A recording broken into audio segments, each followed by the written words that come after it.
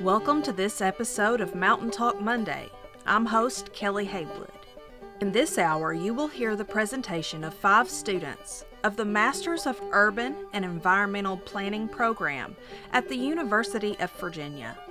Kevin Frazier, Marley Green, Catherine Hindley, Martha Morris, and Susan Rue created a report assessing the existing conditions of the coalfields Appalachian town of Whitesburg, Kentucky, in order for Whitesburg to possibly participate in the Environmental Law Institute's BRIGHT program to bring reinvestment and revitalization to downtown.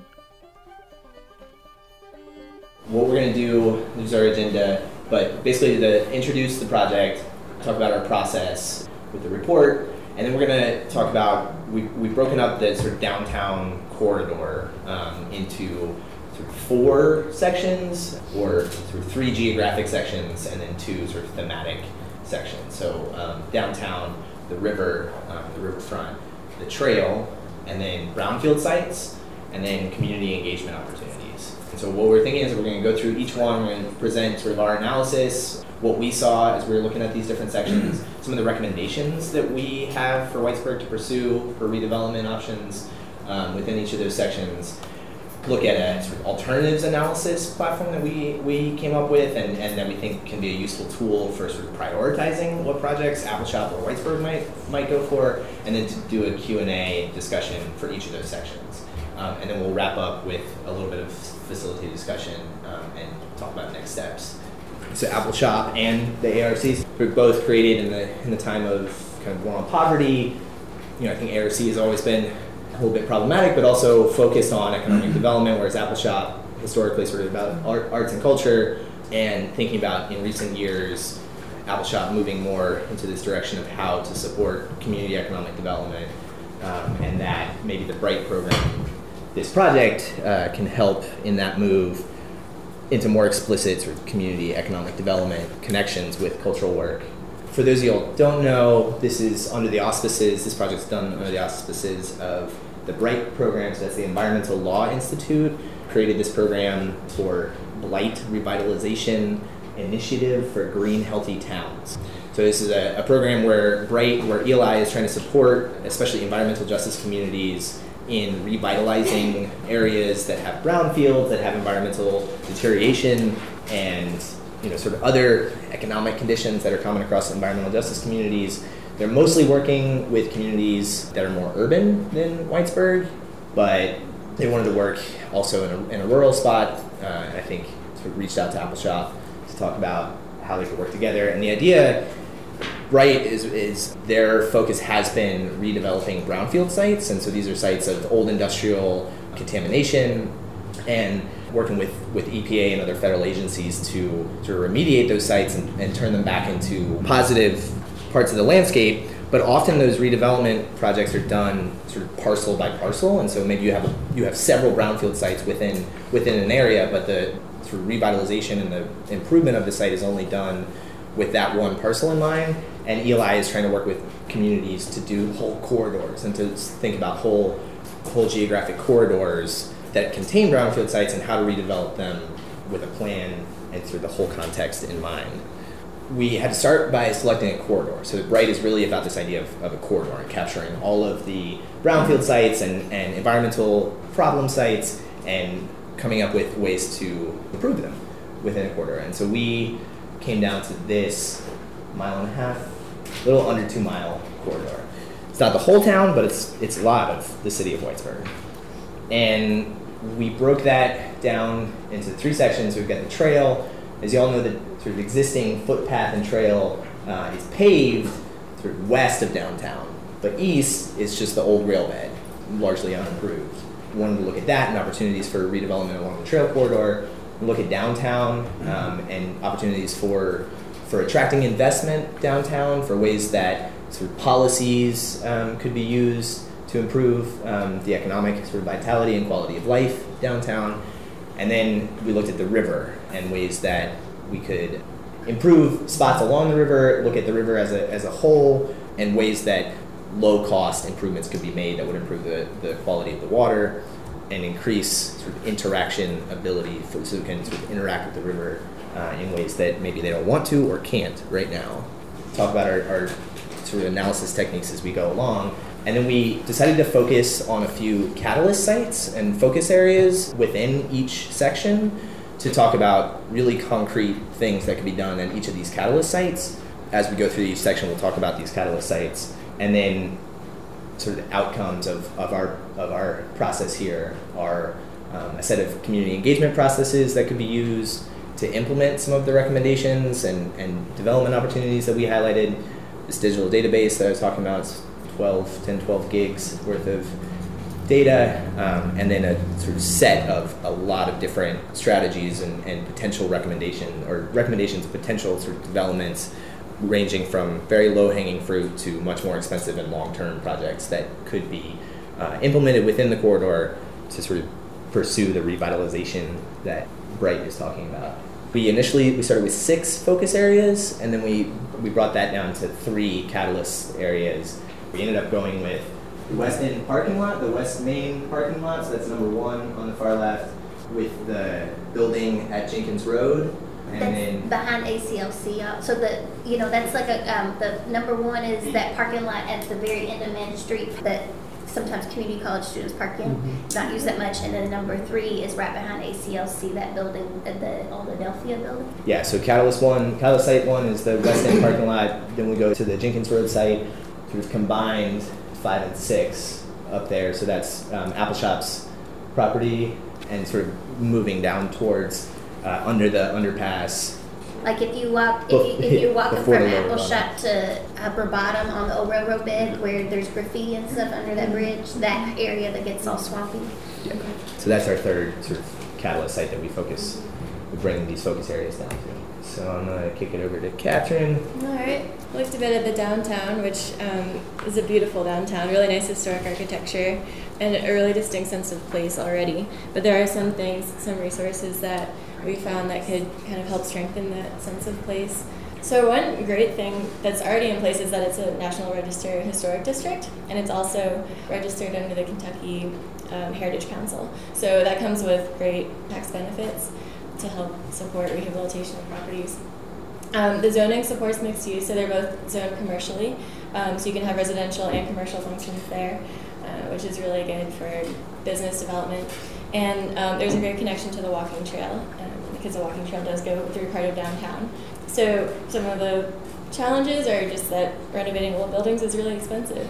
There's pretty low level of walkability because some of the sidewalks are disconnected or have some kind of structural issues, and then competition with commercial centers outside where rehabilitating buildings is less expensive.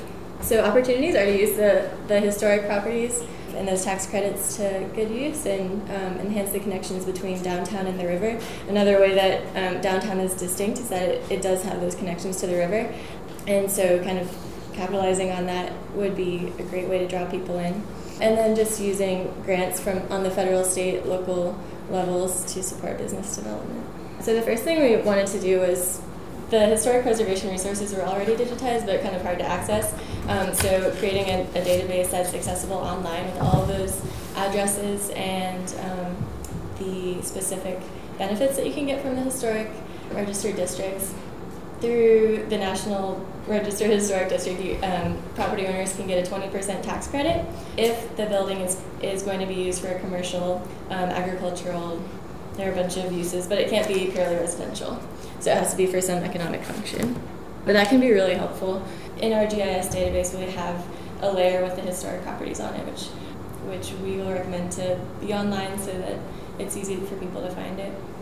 So there are a few vacant buildings like this one that are also historic properties, and I think that's a great opportunity to leverage those tax credits. But also something that can be done in the short term is a historical vacant building tour, which we saw in this town called Wilkinsburg, Pennsylvania, where basically local residents came and we created a narrative around the historic buildings and took people through them and explained how they're significant to the history of the town. I think it would be a really interesting way to get people engaged in the history and in rehabilitating the buildings. And like with the national and state tax credits, you can use both of them at the same time. So it's eventually going to be more than 20% tax credit if you factor in the state ones. So we talked to a couple of business owners, and one of the things that they said is that it's pretty hard to access resources for like learning how to get development permits or connect to water and sewer.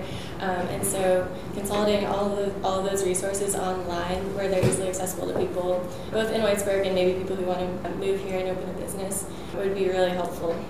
We started compiling those resources and should consider maybe the Whitesburg City website, but we're not sure exactly how that would work.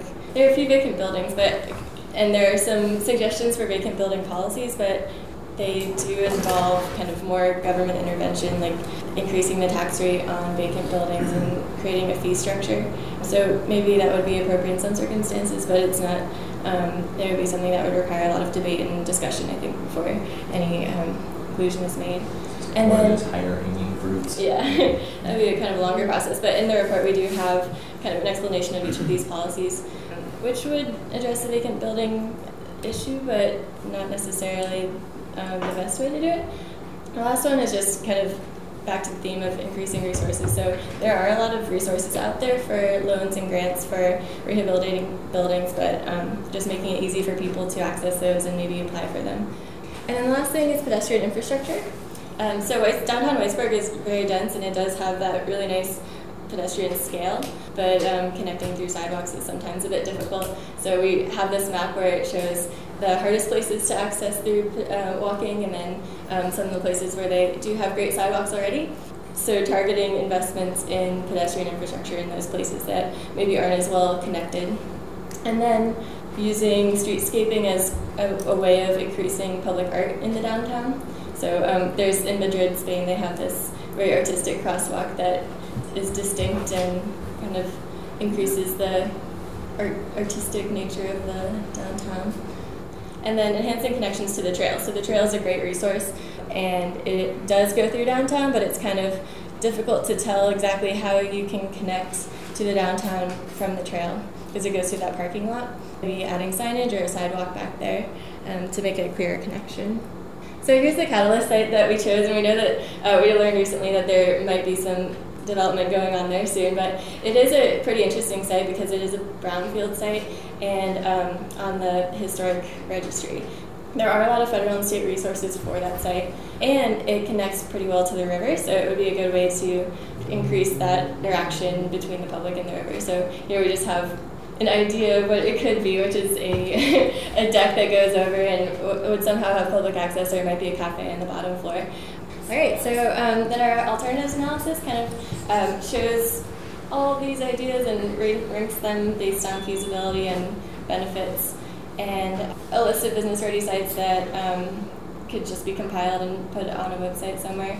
That would be pretty easy to do, repainting the crosswalks and improving sidewalks. But then you get, for the higher cost items and the ones that are more politically potentially controversial, those have lower scores for feasibility. And then developing a master plan might be useful because then you can kind of plan for future investments and show grant-giving organizations what your plans are and how they fit together. How did you come up with these scores? Basically, just our perceptions of how they are, but they're not scientific in any way, so they're subject to change. Yeah, I can speak to the method a little bit. It is more about kind of forming a basis of comparison. So we have 5 categories under feasibility. The first, you have to deal with the financial burden, with how much does it cost initially, what's the ongoing cost associated with it, and then kind of some political, regulatory hurdles that might exist. Is there, at least from our limited perspective, granted we're sort of doing this as an exercise that you all can refine, but also did we think that there was an existing organization in Whitesburg that would be ready to take on a project like this? That was one category, and then finally how much technical expertise would be required. And so for each of our ideas, so Catherine was just looking at downtown, so she looked at all of her ideas, and the ones that seemed the most feasible, they were the best option in each category. She gave them a 3, which is green. If they were kind of in the middle range, they got yellow, and if they were worse, they got red, which is a 1. And so then summing those scores gives the composite score. So there's the feasibility, what it would take to do it, and then also the benefits, And again, we were trying to be broad about it, so looking at economic benefits, public health, placemaking, and environmental restoration. One that we think is really important, but we weren't able to adequately reflect in our initial alternatives analysis, is just what the public is most interested in doing. So we wanted to include it both as a way of offering some recommendations, but also as a tool that you all could use going forward. If you wanted to refine the categories, add more, but it's just it's a nice way to kind of line alternatives up next to each other and say, okay, what's hardest and what are we most excited about? Cool, thank you. I really think it's cool, and I can speak to this as a new Whitesburg resident. One of the things that I find when I'm coming here as a new resident of this area is there's so much misinformation on the internet in terms of businesses. Like, for instance, I was looking up a place to get a haircut, and it listed a place with a 5-star rating on Main Street, and it said it had been there for 3 years and was operating, and there was a number. And I called them, and they said they moved like 2 years ago. They were down the street. And having a centralized resource of business-ready sites and registered businesses downtown, someone coming in, especially from that newer kind of tourist, but also just new resident perspective, having a centralized resource that's up to date with that. And now that you mentioned that, like updating Google Maps would be a good idea. There's just so much just out-of-date information that's never been, like, if you, I mean, most people, the way they interact with, Yelp, Google, and all these traditional sites, there is that sort of anemic. I think typically the Chamber of Commerce would do those sorts of things, and it's very poor here, speaking as a business owner. From a business owner's perspective, the worst thing we see up there is signage. No one knows where to go to park, and then people think there's no parking to get to our business. Business-ready sites, I'm not sure that there's a lot of those in Whitesburg, based upon landholders, maybe their non-willingness or unwillingness to lease their sites. I would say that's more of a challenge than what is pictured here. Gotcha. Next up is the riverfront. Susan's going to take the lead on that. Whitesburg community has lack of trust in North Fork Kentucky River due to the long-standing perception of poor quality of river and also contamination of mining and non-point source pollutants. So we decided to approach to this problem with the complementary manners by providing goals for improving riverfront qualities and public perception of North Fork Kentucky River, creating more opportunities for positive perception and experiences along the riverfront, and remediating stormwater erosion and pollution. So I'll speak briefly to our assessment and analysis process for the riverfront. We had a couple of different angles on it. First, we took sort of the broad view and learned a little bit more about the ecological significance of the region and how important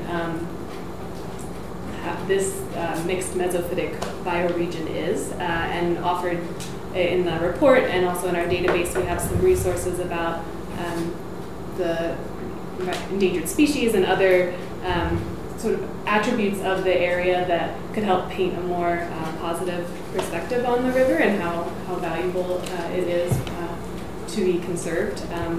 And then we went down to the site scale and we picked 2 reaches along the riverfront in Whitesburg. One that's pictured in the top left is the river as it kind of wraps around Main Street. So we looked at that reach, and then we also looked at a reach all the way on the eastern side from the end of the railroad right-of-way down to Riverview Park. And we used a stream assessment methodology where we were looking at the general quality of the riparian zone, what kinds of plants are growing there, how much trash and debris is there, number of stormwater outfalls, conditions of erosion, try to get a better picture. And then we also took a lot of pictures, one of which is there to show places where we felt like we saw more significant erosion and vegetation issues along the riverfront.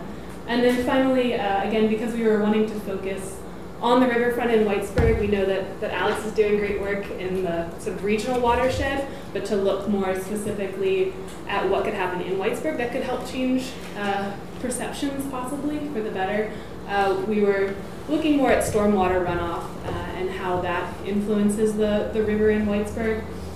And so in addition to mapping stormwater erosion points, we also took a national data set that it looks at land cover. It's not super fine scale, but it will give you a sense of how developed, what kind of, whether it's vegetated with trees, grass, or different scales of development for urban areas. And so I did a pretty basic analysis comparing the percentages of different types of land cover in our Bright corridor that you all saw earlier, comparing it to Whitesburg, just the whole town boundary, and then Letcher County. And no surprise, Letcher County has lots of forests, so all that green, that pretty much 75% forest cover in Letcher County strongly contrasts with the Bright corridor, which everything that is a shade of red down to pale pink is developed land. So you can see that a lot more developed surface area in the Bright corridor, and so then also using that data generated an idea of how much a typical just 1 inch of rain falling in the Bright corridor, how much runoff that would generate, and it came out to about 4 million gallons of runoff. That's sort of a background piece of information, just again to kind of help shift possibly a public perception that there's nothing that can be done in Whitesburg to address the river health.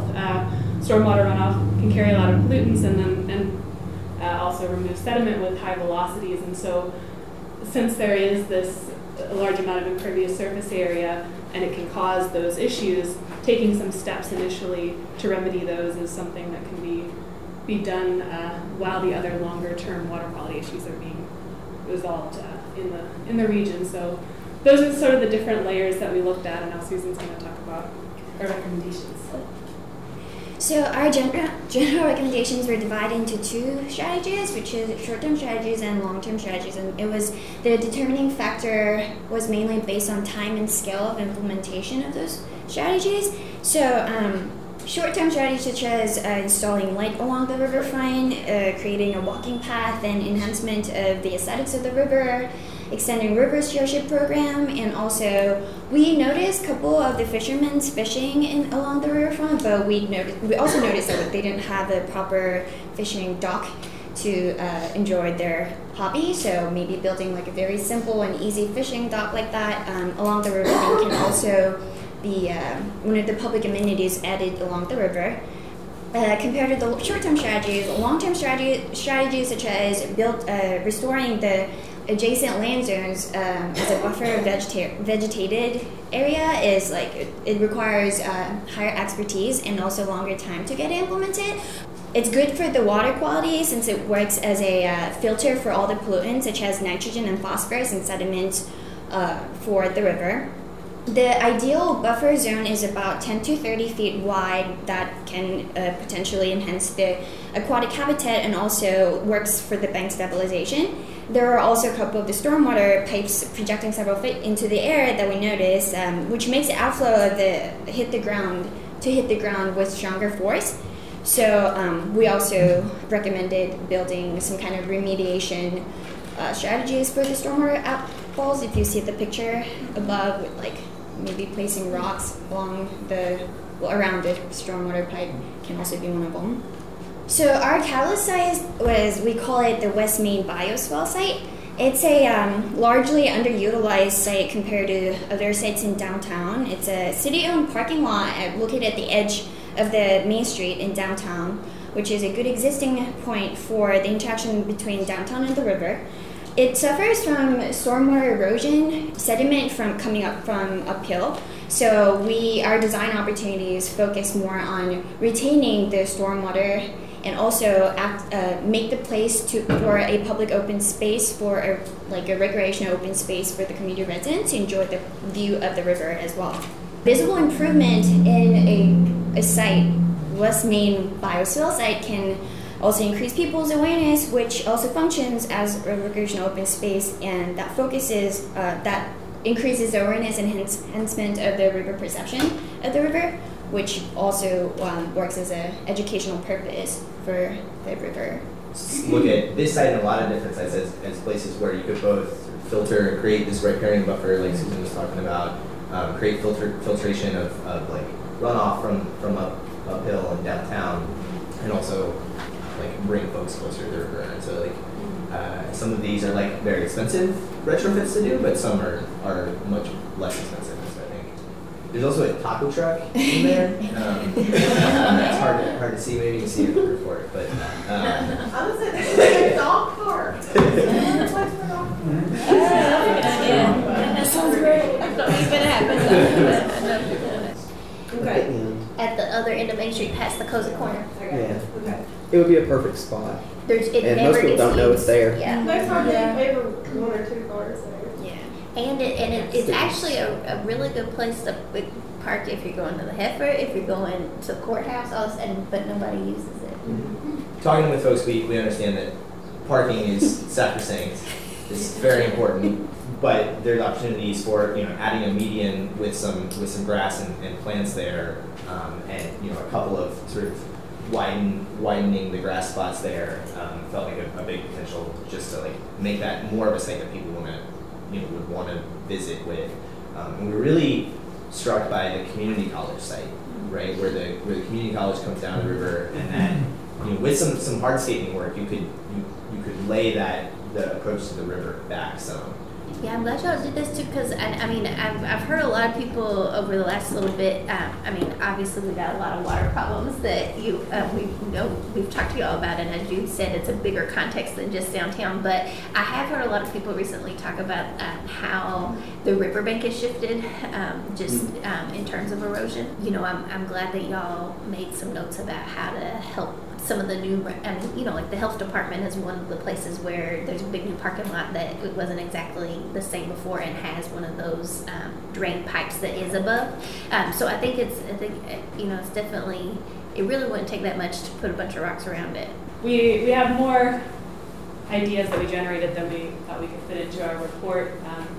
The first one is a pretty general one, public amenities. That can be a lot of different things, and we have some more specific visualizations in the report, but just increasing opportunities like a rock bridge. We talked to Ada about that in her own presentation. Ways that people can be close to the river, in addition to enjoying the views of it from the trail and other places. Building on the work that Headwaters is doing and giving people some more opportunities to do river projects. Maybe that could be incorporated into a stormwater bioswale planting or a riparian buffer restoration, and also increasing, I think signs is kind of a common theme throughout a lot of our suggestions, but for kiosks that could sort of let people know a little bit more about the historical significance of points along the river or the ecological significance, and again, just kind of give more cues to people about the river health.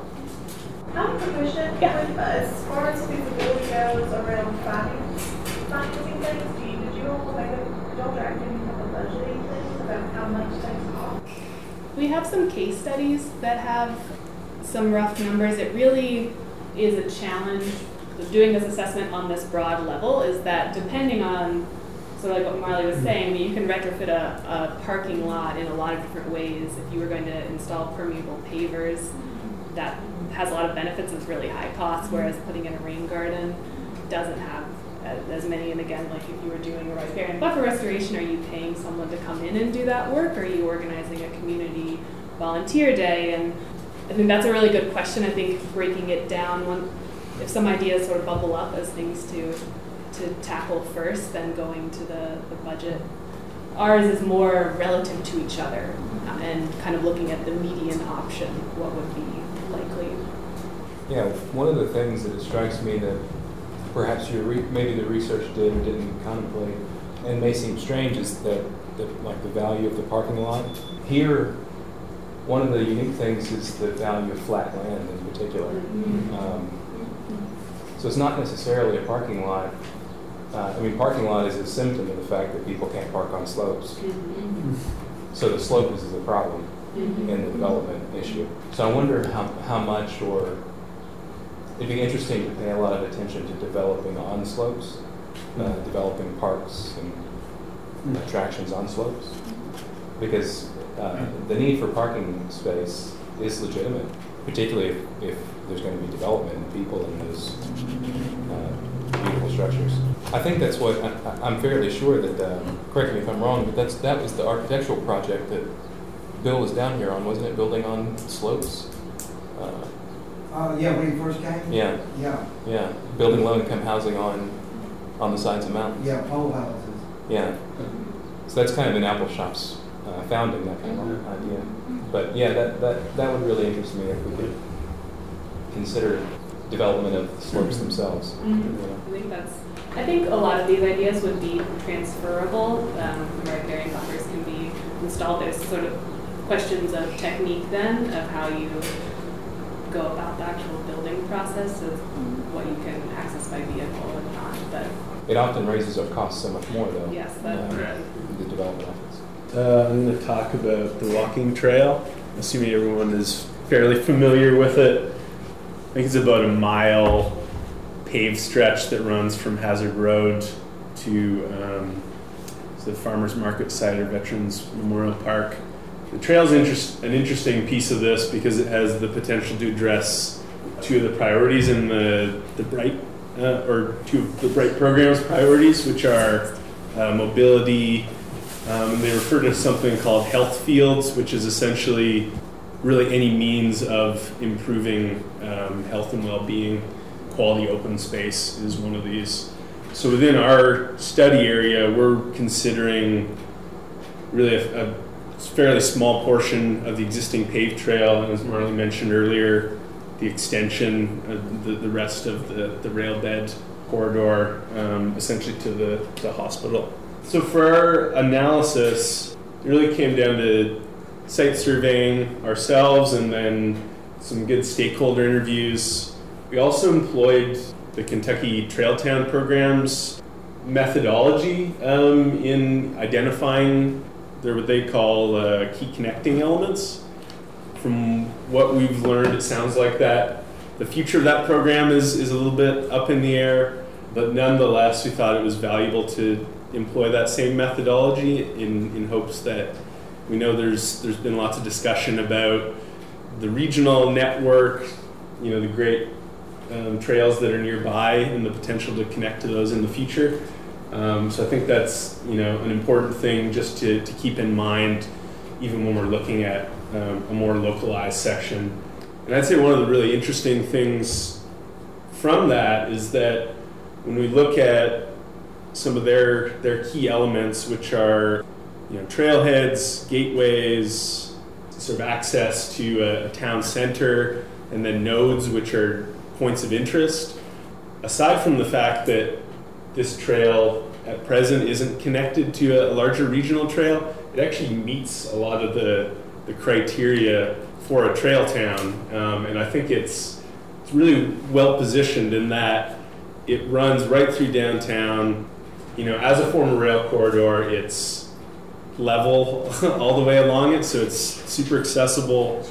It links the downtown with all kinds of important sites, civic sites, residential neighborhoods, commercial destinations downtown with the schools and recreational grounds on the west side of town.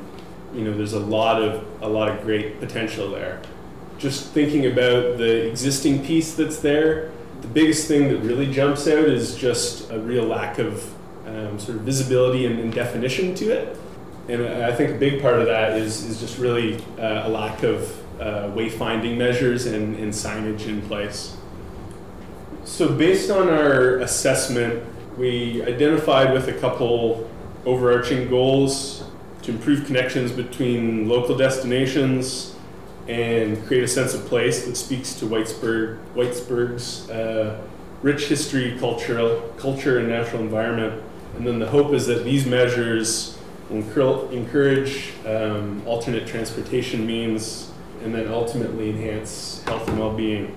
So in terms of recommendations, I'd say first and foremost, it really comes down to considering low-cost, easily implementable measures to both define and extend the existing trail. So these could include implementing wayfinding, interpretive signage, I think public art is a really cool thing to think about here. You guys already have a great diversity and array of public art throughout town, and wayfinding measures don't need to always be explicitly signage. I think you could use artwork to actually define the trail, sort of create this sense of place. Another thing we've thought a lot about in recognizing that there are a lot of inherent logistical issues with extending the trail, whether that's issues related to easement negotiation, private parcel. So those in mind, I think another thing we've tried to think a lot about is these low-hanging fruit, these sort of pop-up tactical urbanism, these sort of temporary measures to kind of pilot an idea, test it out. The one photo there is an example of a pop-up bike lane that I think that it's literally tape on the ground to demarcate this thing, using planters to delineate an area. Flowers could be provided by the local florist. These types of ideas, I think, are things we've really considered.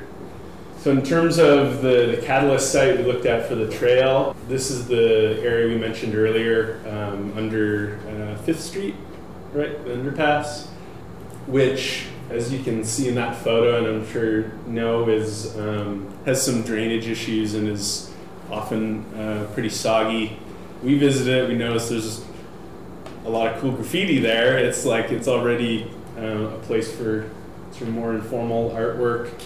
So this seems like a potentially opportune place to incorporate art and sort of build off that idea. And then also in terms of something that's fairly easily achievable, using materiality to deal with some of the on-site issues. So in this case, using a boardwalk, at least for that one section. First and foremost, this idea of wayfinding and signage really sort of rose to the fore, and I think in terms of the means required to achieve it, there are a lot of different ways you could go about it that would be pretty low cost. I think another thing to think about is our ways to incentivize trail use. We've got the schools that are on the trail just off this path. And so I think, in sort of considering extensions of this trail, who we're reaching, that's where this value in sort of reaching additional households and neighborhoods like Upper Bottom comes in. The farmer's market is already doing that. Really? Okay. So cool. it starts like around the public housing. This will be their second year doing it. Okay. And then you get, if you do it every week, you get like X amount of tokens to use at the farmer's market. Oh, that's awesome. Great. Cool. Sort of long-term goals. I think there's real value in making that connection eventually and extending the trail, if possible, to the hospital. And where we may encounter issues with private parcels, I think there's alternatives available, whether it's providing alternate routes even that bypass those sites. I was just wondering, what are some other examples of pop-up programming? There's a really good one for signage that we've seen, which is sort of started with this kind of walkability movement. And so there's this kind of Walk Your City, there's a website, they have these kind of ready-made signs that you can print out, and it's sort of a tool for anyone to use. Print these signs off. It says, this way to such and such destination, and you sort of fill in the blank. Some just like kind of instant signage effect that suddenly is directing people to cool places around town. The next section is brownfields. To my knowledge, brownfields have not been mapped before in Whitesburg, so with lots of good help from Ada and Herbie, we attempted the first sort of inventory of brownfield sites, which Marley mentioned earlier, but just to reiterate that brownfield sites are sites that have been used in some way where they have, either a contamination issue or just maybe a perception of it. It doesn't even actually have to be polluted, and they're omnipresent in every single town in the United States. And there's some pretty good guides out there to kind of flip around the thinking of a lot of times this perception or contamination will prevent redevelopment, but really a community can actually see these sites as assets because there is a lot of federal and state level and private support for reinvesting in these projects, and they can present some really cool site opportunities. So because the BRIGHT program focuses on brownfield remediation and sort of being a technical assistance program for that, this first flyover view is sort of a mapping and getting some materials in place that you all can move forward with. I don't have a comprehensive brownfields program to present to you by any means, but I have a map that's not very legible the way it is now. But in the report, it's much more legible, and based on what the response from Ada and Herbie and others, mapping out different sites, and the way they're symbolized here, the colors are not super clear, but the gradations, the lighter colors are the ones that probably something there, we're not sure, all the way up to the dark red, we're really pretty sure there's an issue going on. But all of these would be carried further with their protocols to follow with doing your different site assessments and figuring out exactly what contaminants are there, because that then will drive what remediation strategies you use.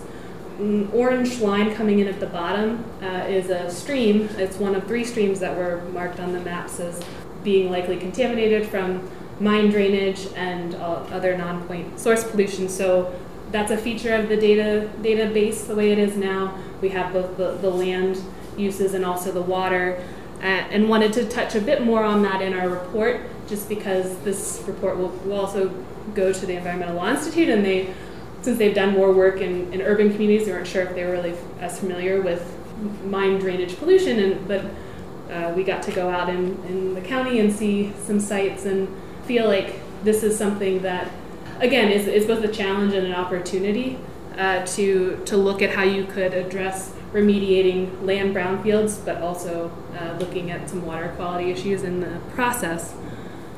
And so one site, first set of analysis for looking at brownfields, it seemed like it could present some interesting opportunities for looking both at land brownfield sites and stream brownfield sites, is one that's connected to Appalshot property. So across the river, this is the Boone Building site, which has some potential brownfield qualities. Also, this is the old water treatment plant, I believe, and then the stream that has been labeled as being compromised from mine drainage.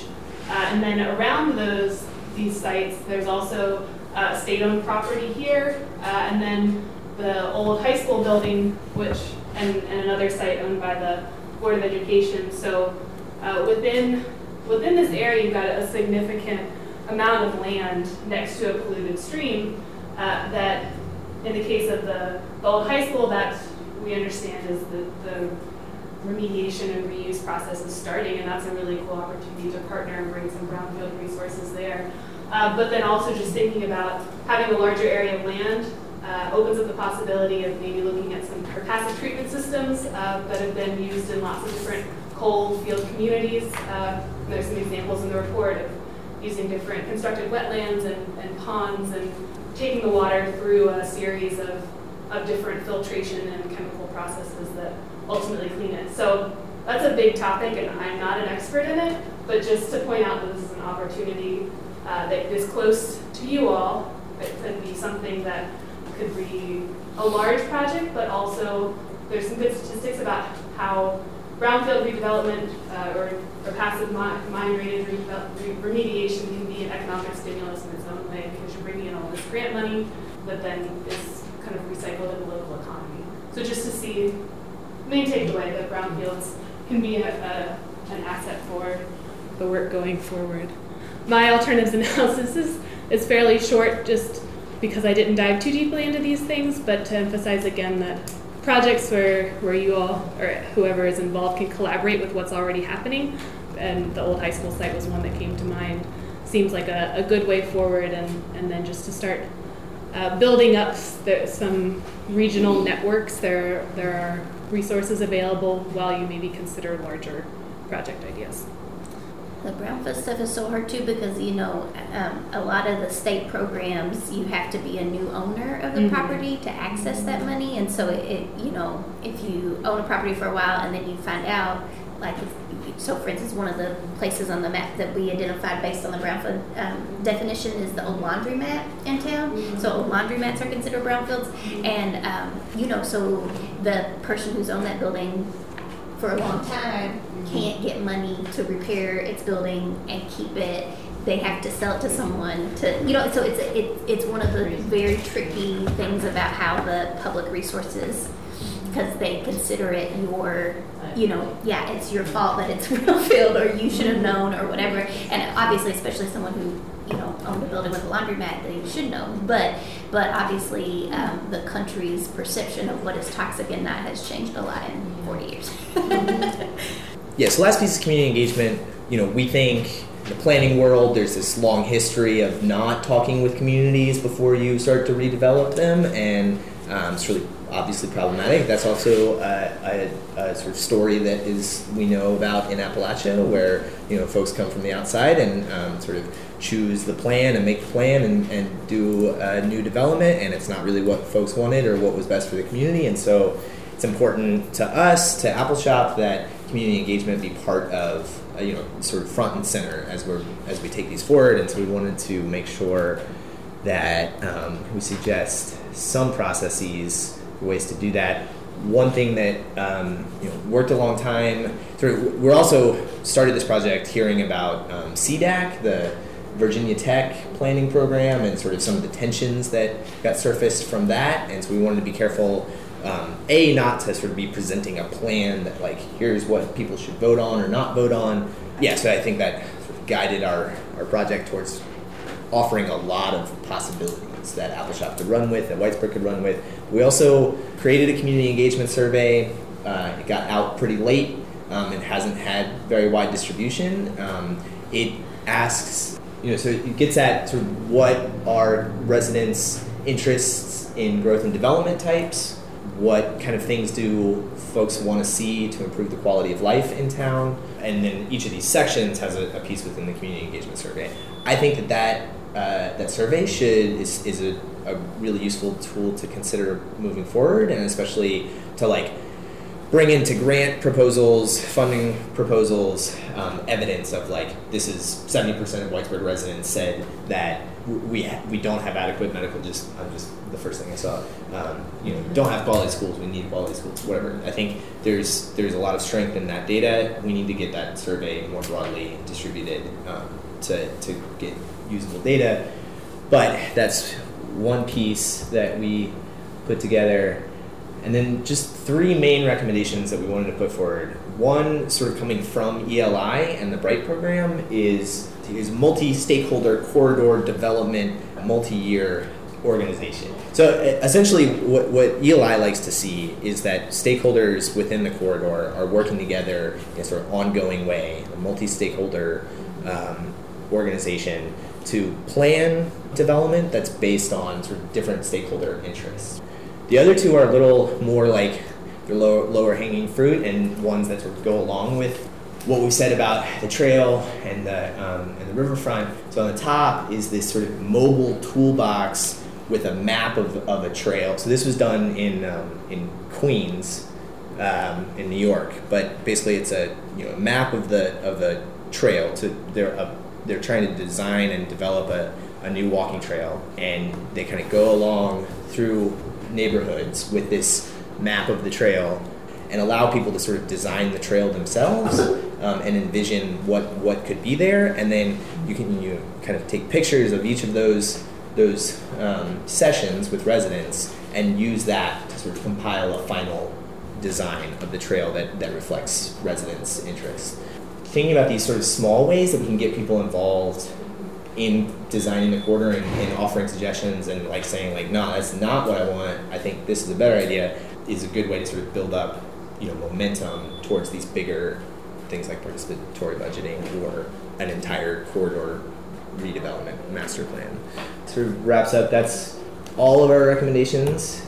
We just wanted to wrap it up by sort of situating what we've done within the work that you all are doing, and also within the stages of the BRIGHT program. And so it's not a perfect sequential set of stages, but they outline in their documents that you move from corridor selection to coalition building, classification assessment, and you get into the design, and then you get into the doing and the monitoring. So that's the long view of different stages, or we hope at least that we've given you all some material that can help move the coalition building forward, the classification and assessment piece, making use of some of the data that we've put together, and then just really wanted to open up some design possibilities, not close things off. Are there things here that you think are like really awesome, really good recommendations? Are there ones that are like, no, that's way off base, least favorite, not achievable? What seems easiest to me is doing some of the shorter term stuff, like getting with folks like that do Mountain Heritage or thinking about Oktoberfest to try out some of like what you were saying of like the pop-up things, or doing the homemade signage or whatever, and using that as an opportunity where a lot of people are going to be around to do it. I feel like that's a feasible community sort of project. I recently took over the coordinator position for Epicenter Arts, which is based here in Whitesburg, and we are very interested in any kind of walkway art. Maybe if we could figure out like a little more direction of where to start with something like that, because we're kind of lost, more just like ideas, like, wow, wouldn't it be cool if we had like multicolored sidewalks or multicolored walkways or hand-painted signage by people that live here, stuff like that. And it makes so much sense. For years we've talked about how badly we need signs, not just downtown, but on the main road leading to downtown, saying what's downtown. And this whole time I'm like, the city just needs we need some highway signs. It makes so much sense that we would create beautiful signs. The Retail Association has talked about that for a long time, but there's some impediments in the way, both from governmental and then private landowners. Mm-hmm. And so trying to get that pushed has been a really hard thing.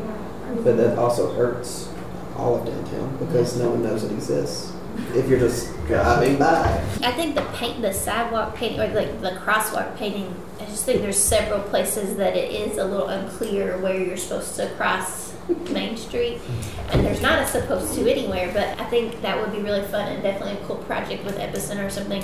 And I mean, I do think it'd be fun to experiment with the farmers market too, but the part of the trail that enters where the free parking lot is, I think is just so unclear where the trail is. And I think what you showed with the bike trails, that whole walk, we got to figure out something, but just there could be easy planners for that part of the walking trail before it gets to where the incline makes it distinct. So yeah, I think there's a lot of that kind of quick stuff that is exciting in this, but I feel like Appalachia should pave our part. And then I think this extension of the trail is, to me, one of the biggest impediments to the bigger prospect. Like, I just feel like if we could complete going from that Riverfront Park walking track to where it's already paved, it'd be so big, but it's also obviously, I don't feel like money's the issue. I think it's the property ownership, and I think it's possible. It just feel like when I was thinking about this, and the more I worked with y'all, the more I was like, well, the very low-hanging fruit on that part is Appalachia paving its part. That's the biggest part that we can do. But I would love to get from Appalachia to Upper Bottom. It'd be a big deal. I feel like this basically carved off 6 months of someone's job, literally just to get all the information in one place about the historic district, about the zoning, about the park. You all know it. You did the work of how disjointed all that stuff was, and no one had it. And so y'all are gonna hand us a hard drive that has that all, and we'll hand it to the city, who hopefully will have a position to run with it. The city passed an occupational tax 4 or 5 years ago, I think. Something like that, but that's a generated revenue stream now, and it's really important for the city, but they've had a bunch of stuff they've had to pay off because they weren't in the best position. And so I just think there's a lot of possibility coming, and we've just been on the kind of how do you get your ducks in a row to be ready for that.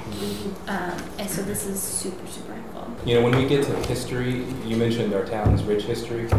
I think if tourism is the background comment to that statement, let's say there's Smithville, Virginia, that has a beautiful history, right? It's not the history of the changing of the world in some substantial way, but it's a beautiful, nice history. I don't know that it draws a great number of people to see its history.